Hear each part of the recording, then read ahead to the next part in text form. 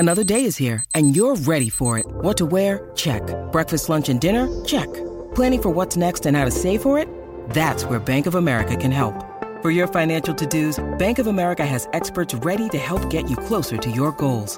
Get started at one of our local financial centers or 24/7 in our mobile banking app. Find a location near you at bankofamerica.com/talktous. What would you like the power to do? Mobile banking requires downloading the app and is only available for select devices. Message and data rates may apply. Bank of America N.A., member FDIC.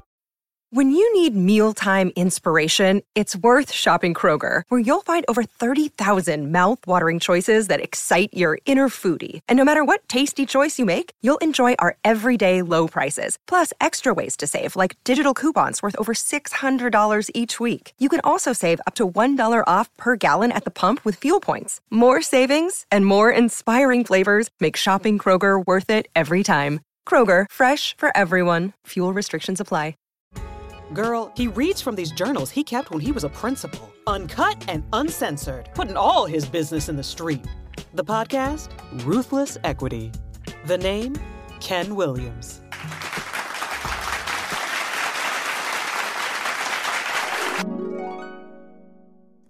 Two rough days rolled up into one. Let's start with end of the day on Tuesday, when I had to inform Cassandra White, my fifth grade teacher, that she was going to be transferred from the grade level to another grade level, third grade. I started with an email that I sent while in a meeting. When we finally met, she'd already called other principals about transferring to their schools.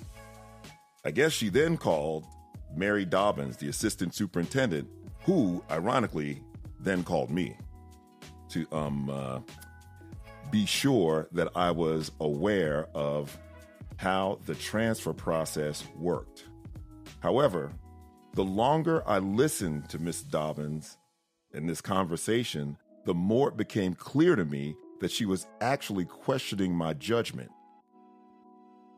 She, in her position as assistant superintendent, flirted with trying to, intimidate me. She danced along the edge of telling me that I was out of compliance with board policy. I was blown away by this because I knew damn well I was within my right to move staff where I wanted to within the school building. And she knows I was within my right. Yet she tried to imply otherwise. Like she implied that I should look first at teachers who are new to Clayton County or looking strictly at seniority. For me, I looked first at the makeup of the teams and made the moves that would make them most effective, especially at third and fifth grade at this time, because these were our two tested grade levels. Throughout several long pauses and lots of silence, we finally hung up. I held my ground and proceeded to make my way back to the office to give Mrs. White the details of the change. In the end, I would have respected. Hold on a second. I got to find a little. I'm not re-recording this. The thing is, I changed the name to protect the not innocent. So I had to go back and find my Post-it note with the made-up name. So let me start again. In the end, I would have respected Ms. Dobbins more if she called to make a personal appeal, or if she called to see if I would do her a favor. Instead, she called me and tried to use her position inappropriately, using it to intimidate me. I didn't budge, and I wasn't going to budge.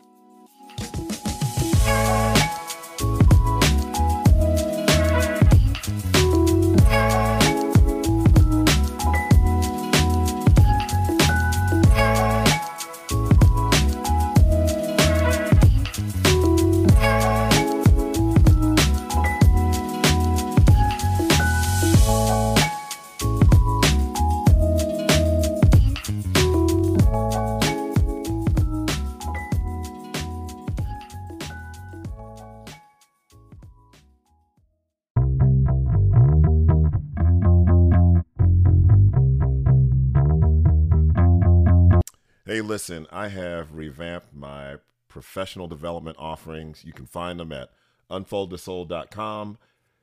Touch the speaking tab. I've got two new offerings. The first is the 3-hour virtual PD experience with me. And then the second is the in-person PD experience. Notice I don't call these presentations or workshops because I don't know. No, but I do know. I've gotten to a point in my career. One, my confidence is at an all-time high. I know equity like no one else. I know how to make it practical, tangible, meaningful. I know I could turn those states around who have foolishly banned equity from any of their policies.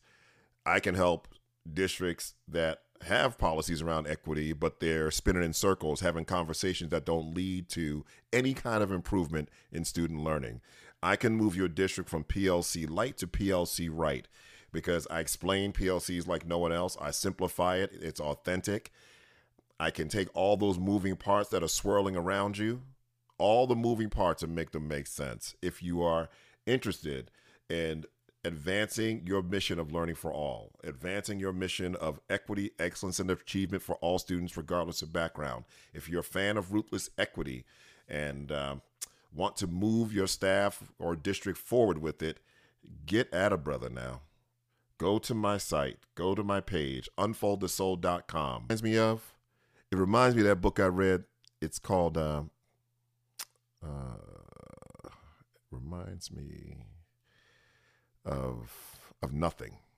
And I got 950,000, 1,100 books behind me right now on this shelf. And some of them are great, but none of them are like Ruthless Equity. Ruthless Equity is a book like no other, explains equity like no other, speaks to you like no other, the coach on your shoulder, the guide on your side to move you from rhetoric to results regarding your journey with equity. Pick up a copy of Ruthless Equity at Amazon.com. And if you are a fan, you've read it, take a minute, please, and leave a review on Amazon.com. Now, back to the podcast. All right, baby, let's get into this. Look, you should be impressed. I read the journal entries 5 minutes before I record. I have a notebook. I just jot down a bunch of notes and, points I want to hit. But this time, man, like I did that and then I actually numbered them like in order. That's how there's so much here. It's so much here. And I've said this before, and you know what, damn it, I'm going to say it again. I don't care. It's just the truth. I'm just very present right now and feeling a burst of extra pride, right? I'm not going to lie to you, man. It's just because I completely 1,000%, if you gave me 1,000 opportunities to talk about my experiences as the leader of that school, I would not have remembered this. And so, man, I'm just on fire today. F-I-Y-A-H, fire today. What an episode, man. Let me get something out of the way I've been noticing, because I've been doing a lot more leadership work of late, because the principal's a linchpin, right? And then, listen, teachers working in collaboration drive everything that goes on at a school. And then every single other person in the district is in the service of, clearing the way for teachers to be teachers. But for things that have to happen school-wide, principal's a linchpin. Principal's a linchpin. So I've been working a lot with principals of late. I'm writing a book as, yes, Bridget, I mentioned it again. I'm writing a book. And here's what I've noticed, man, that beyond the titles, we're very human at all levels. I've been in rooms when, you got one team at one grade level getting great results. And then I turn around and say, so what is it we can learn from this grade level that, can serve us at this other grade level? And I think it's human nature, a part of it, but it's something I want us to be aware of, that we do what I call, we rationalize and then cannibalize. So often, whether we're talking about the team across the table or the school down the street that's getting results. See, by the way, when schools get great results, all I want to know is how you did it. But what we typically do, and I've been in rooms with teachers who did this and principals who did this, the first thing is, well, that's the school. It's the shit I hear. This shit, I'm just telling you what I hear. Oh, that's a school on that side of town. Well, that's where all the great parents are. Well, that's where all the white kids are. This is shit I hear. This is shit I hear. Their demographic is different. They don't deal with the same. I don't know. That has never, ever been a factor for me. Never. I've never looked up anything based on demographics. If you making shit happen, I'm coming over. I'm coming over. It's just that simple. And I've got the principles to prove it. I mean, I can rattle their names off. Dean Lillard and Tanya Mahone Williams. Faith Duncan. Marcy Evans.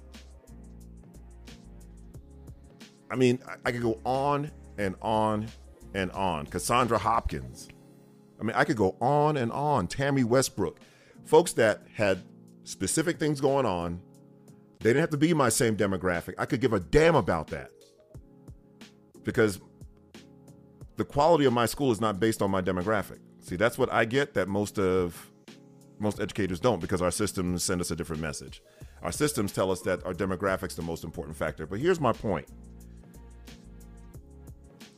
You listen to this episode and listen to this reflection. Some of us, and listen, we all do this in different areas of our lives. I don't exercise enough. I rationalize all day long about people who can exercise and blah, blah, blah, blah, blah. I got a wife who works out every day. I'm just, my goal in life is to age and not look like her damn father. How about that?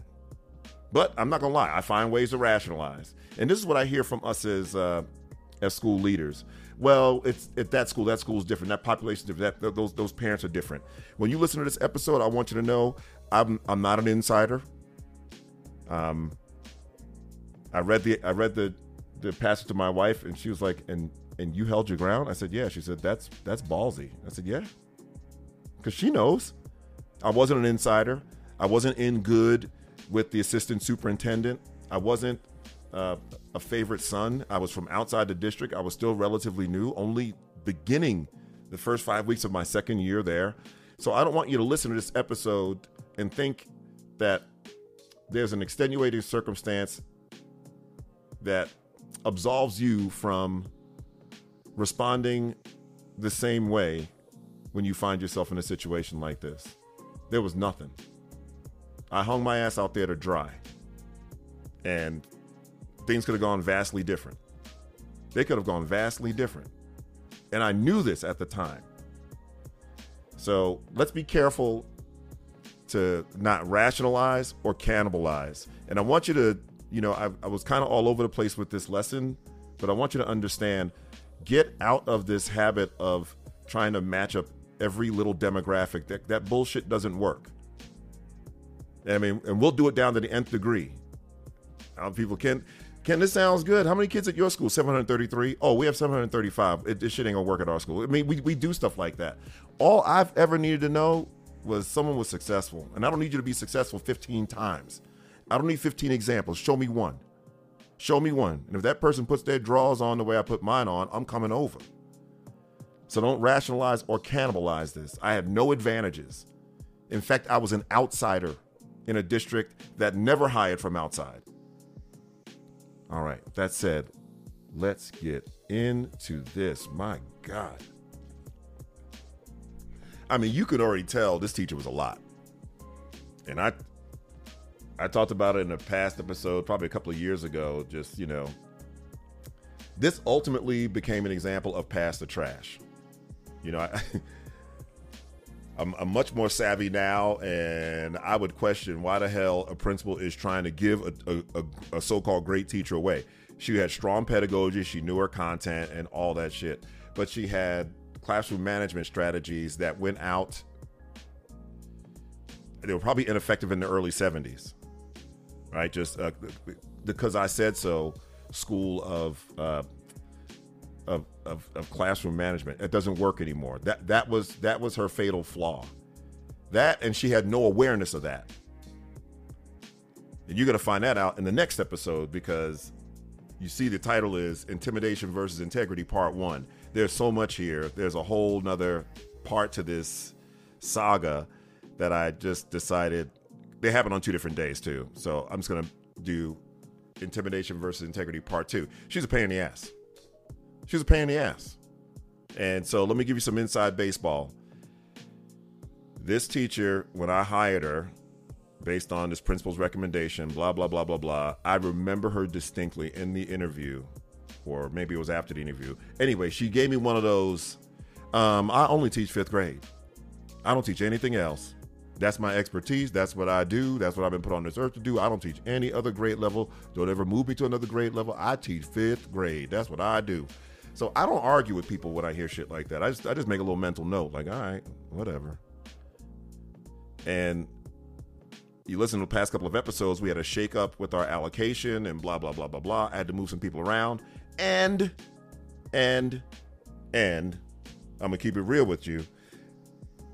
I'd already had enough of her opening her damn Droid Razor phone, flip phone, and calling people's mamas and daddies and grandparents in front of the whole damn class. I had enough of it. So in my head, I said to myself, this whole shakeup with allocation is going to give me an opportunity to change some folk around. And I'm going to put her to the test. Because, I mean, when I tell you she was like, I don't teach any other grade level. She said it like she wasn't certified. And she was more than certified. She just said it like, don't even think about it. It ain't happening. It's never going to happen. Blah, blah, blah, blah, blah. So I switched to her grade level because I wanted her out. I wanted to test it. I wanted to see what would happen. I was hoping she would jump on the transfer list because the transfer list had opened up for people because of this whole shakeup in the district. And so that was my intention. Like I needed to strengthen this 5th grade team. It was going to be addition by subtraction. I didn't even have someone to put there. I just had to get her the hell out. I had to get her out of there. And so that's what was clear to me, is that I'm going to make this change and this is an opportunity. And, you know, my hands are tied in some ways because I've had to let some people go and get rid of some long-term subs and blah, blah, blah, blah, blah. I'm going to use this to my advantage to strengthen our team. And you know what kind of pain in the ass teacher this is because, like I told you, like I read to you, between the time I sent the email and the time we actually met, she had been in touch with several other principals in the district trying to work her way into one of their schools. So you notice someone who just thinks very highly of themselves and considers herself super connected. And apparently she was, because to have this person, who I renamed because Mary Dobbins, second in command in the district. I mean, she was the superintendent's right-hand person. Calls me up about, and with all of the shit going on, with the list of things I would imagine an assistant superintendent needs to deal with in a district that is, you know, on the cusp of losing its accreditation. Just chaos. An assistant soup concerning herself with me moving teachers around the building. And that's all that we're talking about. I'm moving a teacher from 5th grade to 3rd grade, fully certified K-8. I said, I'll be damned. I was blown away by it. Which brings me to the next point, and this is the whole intimidation versus integrity. I'm sure in her mind, she was like, I want to make this shit go away because I know this woman is blowing up my phone. She's a pain in the ass, blah, blah, blah. So she figured she would pull it on this new Jack, this relatively new principal in our district. She would pull it. And I'm just proud of myself for having the presence of mind. Like, what the fuck are you talking about? I can't move a teacher. Are you crazy? A board policy. And then pulled that good old boy network bullshit that goes against everything we're supposed to be about in schools. Talking about consider first year teachers first and consider seniority. Fuck seniority. I'm there trying to build teams that are going to ensure our kids master essentials. And the reason I stood so hard on that is an episode that I talked about a couple of weeks ago. When mission is at the center of what you do, It makes your decisions clear, not easy, but clear. Clear. Like I titled this Intimidation versus Integrity. And there's a gremlin in my head, like, that's integrity sounds like a really lofty word and blah, blah, blah. I'm flawed. Just, I get shit wrong in other areas. You understand what I'm saying? The integrity grew from our mission, not because I'm just this incredible person. I don't want to be that guy. I don't want to be a different kind of dude. And we've all stood on the values of mission at different times in our lives. So I didn't do anything special. Mission doesn't make your decision easy. Mission makes it clear. It was clear as day what I needed to do. Because our mission was every child, every day, grade level or better. We were a PLC school. I knew my job was not to come in there and maintain status quo, but to disrupt it, upend it, and create it, declare where we're going, and then co-create how we're going to change our narrative with our staff, right? Co-create it with our teachers and staff.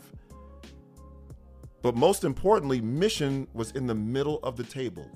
And that's the thing with mission. It's super cliche when it's just a statement. It's useless when it's just a statement. And mission's easy to talk about, like the why, right? That's mission. The why is easy to talk about until you get kicked in the teeth, right? Until somebody grabs you by the small ones. And that's exactly what happened. And I got placed in a mirror. And while I'll screw up a bunch of other things and get a bunch of things wrong, I take a lot of pride in the fact that we are on a mission. Everybody's watching me. I'm guiding the ship. And I knew keeping her at 5th grade was a detriment to our students. It was a detriment to our team. This move was so big, I called the 3rd grade team in because I knew they were going to be at my door with pitchforks when they heard that Cassandra White was transferred. I was going to move her to 3rd grade. And damn, I called them in. And I mean, I don't know. You can give me feedback on whether or not this is a good leadership move. All I told them was, you have to trust me on this. I would not give them details because I wasn't going to violate someone's privacy. I wasn't going to violate confidentiality. I just said, you have to trust me on this. I just said it over and over. They didn't know what that meant beyond, we're here to kill you, Ken. We're here to put these pitchforks in your, we here to poke you with these pitchforks. I did not explain why. I did not go into my reasoning. I didn't go into anything. I took a calculated risk that if I transferred her, if I moved her grade level, that she would transfer. And the fact that she had already made several phone calls by the time we met that afternoon was a good thing. But I didn't know that was going to happen when I decided to make the move. I called our 3rd grade team in. I just said, you have to trust me. They wanted the details. I would not give them details. I sent them on. They were confused and frustrated. But it's what I had to do. It's what I had to do. And so it comes back to, what do you stand for? What do you stand on? And let me give you a little hint. And this is what I'm writing about. You can't stand on demographics. I believe the politics of pity has driven visionary leadership to the edge of extinction. We are an endangered species. I'm dumb enough and simple enough to just have known better. I didn't know why I needed to know better. I just knew better. I just knew better. As a teacher, I knew better. As a teacher, I knew better. You know, this idea that I'm there to just maintain, or I'm there to just facilitate learning or facilitate assessments where the data just comes and falls out according to each ethnic group's place in society. That's bullshit to me. I knew there was something wrong with that. And the more I stayed in the work and the more I kind of just reflected, I realized like mission, this ain't about a mission statement. I give a damn about a mission statement. We got to be on a mission. We got to be on a mission. And the beauty of mission is that it makes those next steps clear. Even when you've got a choice between 2 or 3 next steps, when you are mission driven, all 3 of those next steps are going to be aligned, and it's going to be a question of which way do we go. But there's not going to be a question of alignment. And so the flip side of that is some folks who make mission kind of a cliche would run up against this kind of decision and think it's something that's happening to them or something that's no. Mission is going to test you. I was tested that day. And I wasn't backing down because we're on a mission. And then 2, I don't know, man, as I'm pulling together content, it's more and more clear to me that owning it is more than a cliche.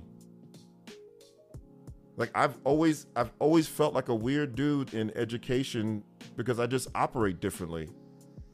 It's just a crazy mindset. I think I was determined to. One of the things I'm writing about is just like this untapped leader, like the leader we are and then the leader we always dreamt of being. And between those 2 things stands the politics of pity. I was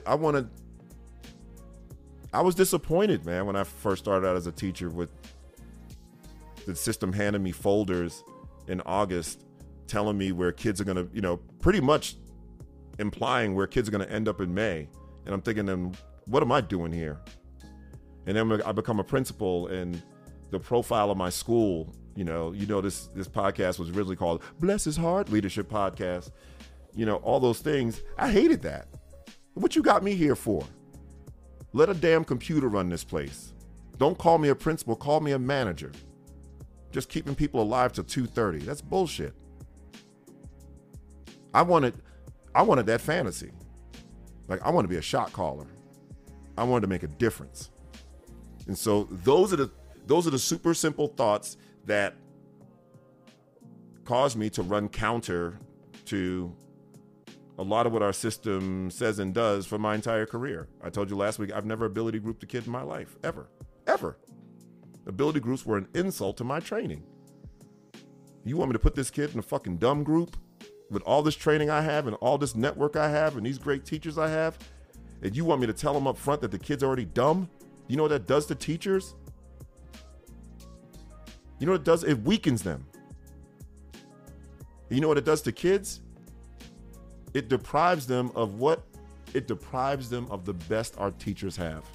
Because there's no way a teacher's going to be at her best if the message she's getting from the beginning is that kid's broken. Or that kid's background is why they can't do this. Or that kid's culture is why they can't do that. Or that kid's language is why they can't do that. And so I never bought into that shit. At the same time, I couldn't read it either. Like I'm human. I mean, you have me read down a list of 15 things wrong with a kid before I open a book that's going to mess with me. So I didn't read it. But I owned all of it. I've always been different that way.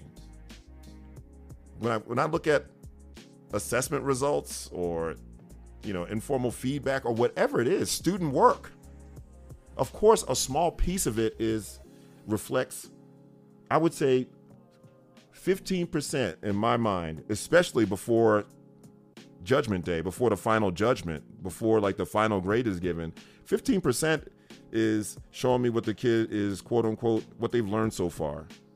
The other 85%, it reflects on me. I always took that. Like student learning is a reflection of my effectiveness as a teacher. I felt that from day one.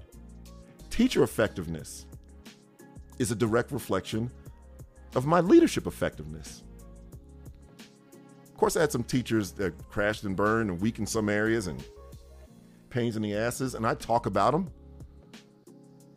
But when the gossip quieted down, when I was done commiserating or bitching and moaning and the room got quiet, I always heard that whisper, "This on you. This is on you." It's your job to hunt and gather what that teacher needs to be better so our kids can be better. It all reflects on you. So I owned it. And even though I would have respected her more if she asked for a personal favor, you know, I think I wrote that down. I would have respected her more if she asked for a personal favor or, you know, or make a personal appeal for me to consider keeping Mrs. White where she was. I'm going to tell you, I still wouldn't have done it, but I would have respected that more than trying to use her position to like throw this intimidation shade. And that's a tough position. And I'm not pretending it's not tough, because it is. And listen, I'm in the Deep South. The district was not unionized, so I could have been out on my ass at any moment. But the bottom line is I own it. So that wasn't a debate. The decision was clear. It wasn't easy to make. But what I had to do was clear because I own it. And I knew leaving her at 5th grade was not going to move our mission forward. It was not going to move our mission forward. And I'm telling you our demographics as I'm bragging. We were 95% free and reduced lunch, 95% poverty, 6 years of cycle failure. I was hired 8 days before kids returned. And we were, I don't know, 80% African American. I would say 10% Latino, and maybe 10% white. So we had all the ingredients that districts make tons of excuses about, and that runs counter to everything I'm about. Again, if you cite in our demographics as the factors that matter most, then what do you need me for? I can't stand on no damn demographics. I can't stand on not 80% black. What does that mean? I got to stand on, we on this mission. I got some dogs here at this school. We are on the same page about where we're going. I've declared where we are going. I declare that. That's my job. And then we co-create. But it's my job to cast that vision. And that's what I stood on. So it didn't make the decision easy, but it made it clear. That was the easy part of it, is that, shit, it's clear. I'm within compliance. This needs to happen. I'm going to make this decision. But it all grows out of two things. One, being on a mission, and two, you got to own it. And they go hand in hand. See, I run counter to systems. Systems want you to buy in, systems want you to lean into kids' ailments all day long. I run counter to that. Systems want to make every piece of data about student learning. I run counter to that. I owned all of it. I owned it as a teacher, and so my teachers were going to own it. Do you know how detrimental it is for teachers to look at data wholly and solely? And I'm not talking about end of the year data. I'm not even talking about standardized test data. I'm talking about warm local data. You know how detrimental it is to only look at it through the lens of what students are capable of or not capable of? Do you know what that does? It completely absolves us of responsibility. It implies that the instruction is the best it could have been. And therefore, those who learned it are the smart ones, and those who didn't are the ones who need help. And nowhere in that equation is the teacher, unless it's a really, really underperforming teacher. But every teacher should have all three, have both those elements. What students learned and didn't learn, and have it be a reflection on me. See, because I owned my students' learning, that was never an issue for me. Because from day one, I didn't buy into any of this bullshit. Well, they're poor and white. Well, they're from that side of Terra Boulevard. Well, whatever. I didn't buy into any of that. That was all context for me. That was all context for me. Whew, my goodness. Let me see if I covered everything. Lord. Let me tell you something. You won't be here for part 2, baby. Part 2, man. Part 2 is next week. It was just too much to do in 1 week. I'm telling you, you want to be part of Part 2, baby. You want to be part of Part 2. Hey, so what are those nuggets that I want you to take away? 1, integrity is born of mission. That's 1. 2, mission means you standing for something. To start a movement, it's the name of the first book I wrote with Tom Herc. Second book, actually. Starting a movement begins with standing for something. You got to stand for something. Did you notice that what I said I stood for, I didn't mention students damn once? I don't know the students before that first day of school. I know the people inside the building. So enough of this, do we believe kids can learn shit? Because that's bullshit too. That's a cop-out question. The real question is, do we have the goods in this room to ensure students master grade level or better essential learning outcomes? That's the question. So I can stand at a window and take guesses as to why kids can or can't, but standing in the mirror and telling me why we don't have the goods, that's different, baby. Mission is born. Integrity is born of mission. You got to stand for something. You cannot stand on demographics. And lastly, man, mission makes your decisions clear. It doesn't make it easy. That's why we have mission, because mission means you are tunnel vision, sold out, back is to the wall. There's only one way out. There's plan A and plan A only, and that helped with my decision. Yes, this is a longer episode. Yes, it was worth it. Yes, I need you to spread the message. You know what my wish is for 2024? My wish is to look up and find episodes that have 1,000 plays. I think right now the top episode is like 750 plays. So please share this podcast. I say this with no humility. I'm getting better and better at this thing. I'm dropping nuggets that are game changers. You know me.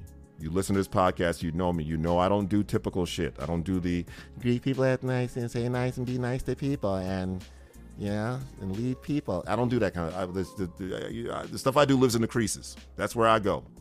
I go down between the couch cushions where your fingernails get full of old chocolate chip cookies, and you find a dime or two and some loose change and shit. Like the leadership I do lives in the creases. Don't rationalize or cannibalize. Every effective leader worth their weight wants to share. And they're not going to share. Don't wait for them to share. Go ask. And then lastly, you got to own it. Like today's episode is an example of what it means to own it. You got to own it like you caused it. There are no exceptions. I want to thank you for listening to this podcast. I cannot believe we're in the 4th year, 12th episode. I want you to remember to start with the crown, not with the kid. Reject the politics of pity. Share this podcast with others, and may the bridges I burn light the way. You've been listening to the Ruthless Equity School Leadership Podcast with Ken Williams. For more information about Ken, visit ruthlessequity.com.